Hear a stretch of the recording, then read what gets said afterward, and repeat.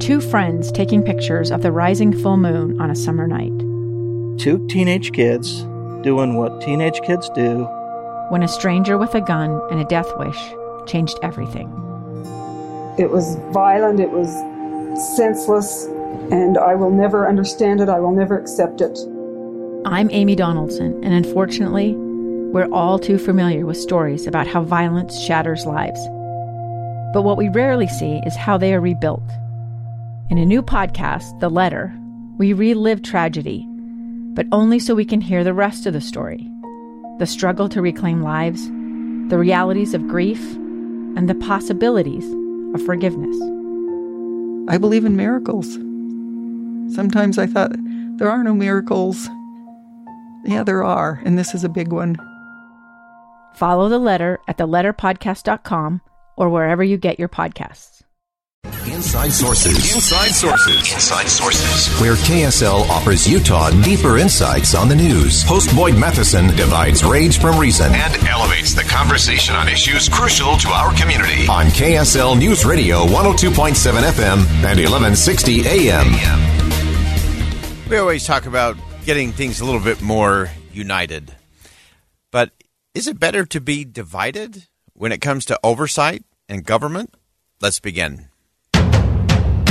Think you know the news of the day? Think again. Well, beyond the headlines, we do like to talk about being united. That is an important thing. Really interesting, when President Trump was in office, Congress was divided, and investigations into the administration were the norm. In just 14 days, we'll hit the midterm elections. That'll determine the fate of Congress and who's in power.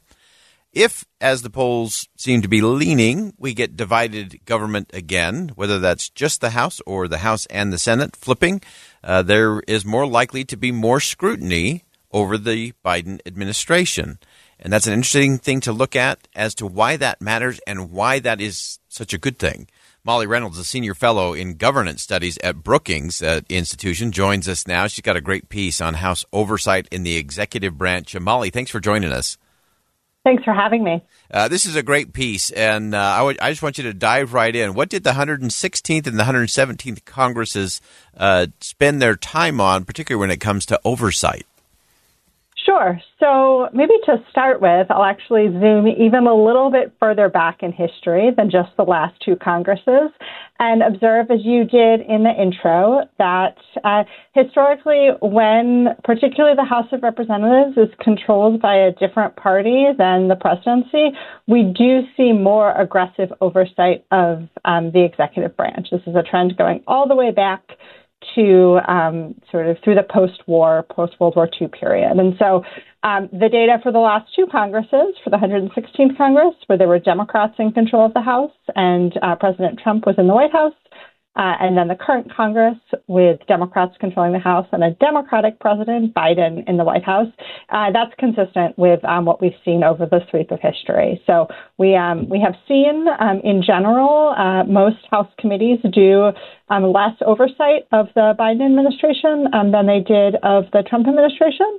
That's not to say they're not still investigating things the executive branch is doing under President Biden, or really investigating other important things that are going on in the country. You know, committees can divide their attention between executive branch activities outside the government, that sort of thing.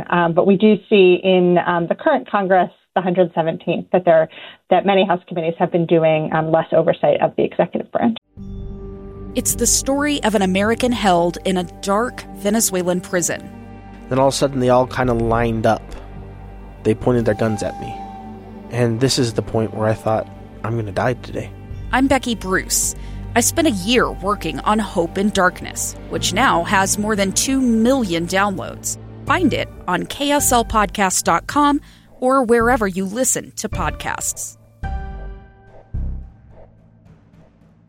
Yeah, and obviously that is such an interesting thing in terms of those swings back and forth. It also points to those committees and why they're important and why we should have some attention in terms of who's on those committees and then what kind of oversight they're doing. And regardless of the political party, having that oversight is a big part of Congress's job. Absolutely.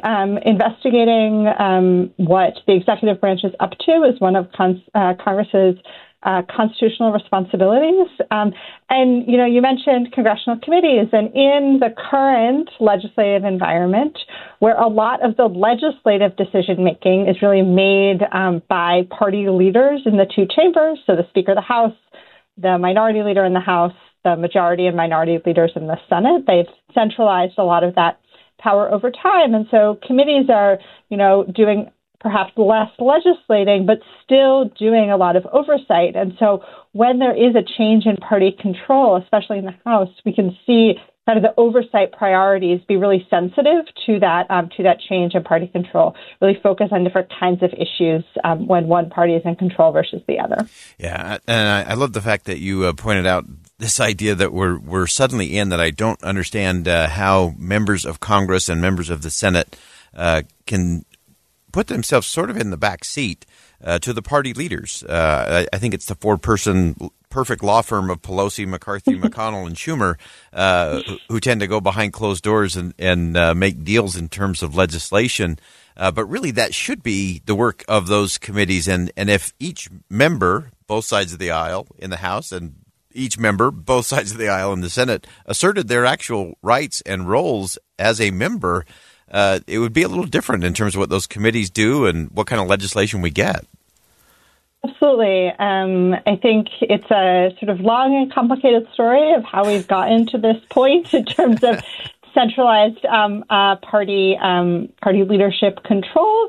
I think it's a combination of the polarization of the parties. So the idea that now that Democrats and Republicans are much farther apart than they used to be, there's a real incentive for members to kind of delegate that power to their party leaders. There are also situations where individual committees, can't quite come to agreement on what they'd like to see, and they'd like to sort of make someone else do the work. So they kind of shift the burden up the hierarchy to their leadership. But you're absolutely right that in the current Congress, where party leaders do have a lot of power, it really does shape what rank and file members spend their time on. And I think it shapes what kinds of people think running for Congress is a good gig. It really affects the kinds of individuals who want to join the institution. Folks know going in that they may not be likely to have much legislative influence. So I think that can really shape the kinds of people who are attracted to running for office in the first place. Yeah, that's such a great point. And I want to hit one last thing just real quick, and that is we also see not only have power been abdicated up to kind of the party leaders, you've also see Congress abdicating its authority over to the executive branch. And the executive branch is all too happy to take that, again, regardless of which party's in the White House. And then, of course, they use it with executive orders or rules or administrative pieces, which then somebody files a lawsuit, we end up in court, and that actually gives Congress something to have oversight of. Is this just a vicious circle we're cycling through? I think a vicious circle is a good way to describe it. You're absolutely right that Congress both has, in some cases, willingly given up some of its power to the executive branch. In other cases, the executive branch has clawed it away from Congress, and Congress has not tried very hard to get it back.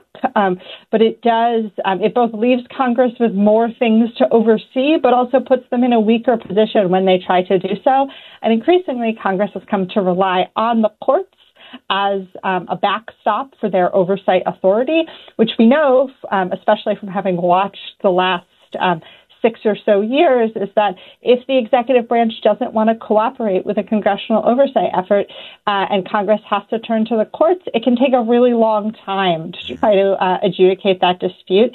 A long enough time that ultimately, who controls the White House may change, and we end up in a different environment. Wonderful insight as always, Molly Reynolds, Senior Fellow in Governance Studies at Brookings Institute and so powerful as always. This is a discussion we'll continue to have because we got to get this right, and I think divided government can be a good thing. And I think Congress needs to do their job, and the executive branch should do their job, and then the courts can just do their job and not everybody else's job. But Molly, thanks so much for joining us today. Thanks for having me. All right. Again, Molly Reynolds from Brookings Institution, and such an important thing. So this is going to be interesting. Will the country once again vote for divided government? It seems that the country likes that. kind of oversight, that check and balance to whatever the agenda is of the occupant of the White House. Having that oversight can be a very good thing. And as we were discussing with Molly, if we can really get each of the branches to just do their job, not abdicate and not overreach, just do your job. And if we do that, we'll get better governance. Stick around. Much more to come on Inside Sources. Think again with Boyd Matheson on KSL News Radio. A stranger with a gun came upon 2 teens taking pictures under a rising full moon. But violence is only the beginning of this story. Sometimes I thought, there are no miracles. Yeah, there are, and this is a big one. I'm Amy Donaldson, and I've spent my career talking about how lives are undone by violence. The Letter is a podcast about how lives are remade.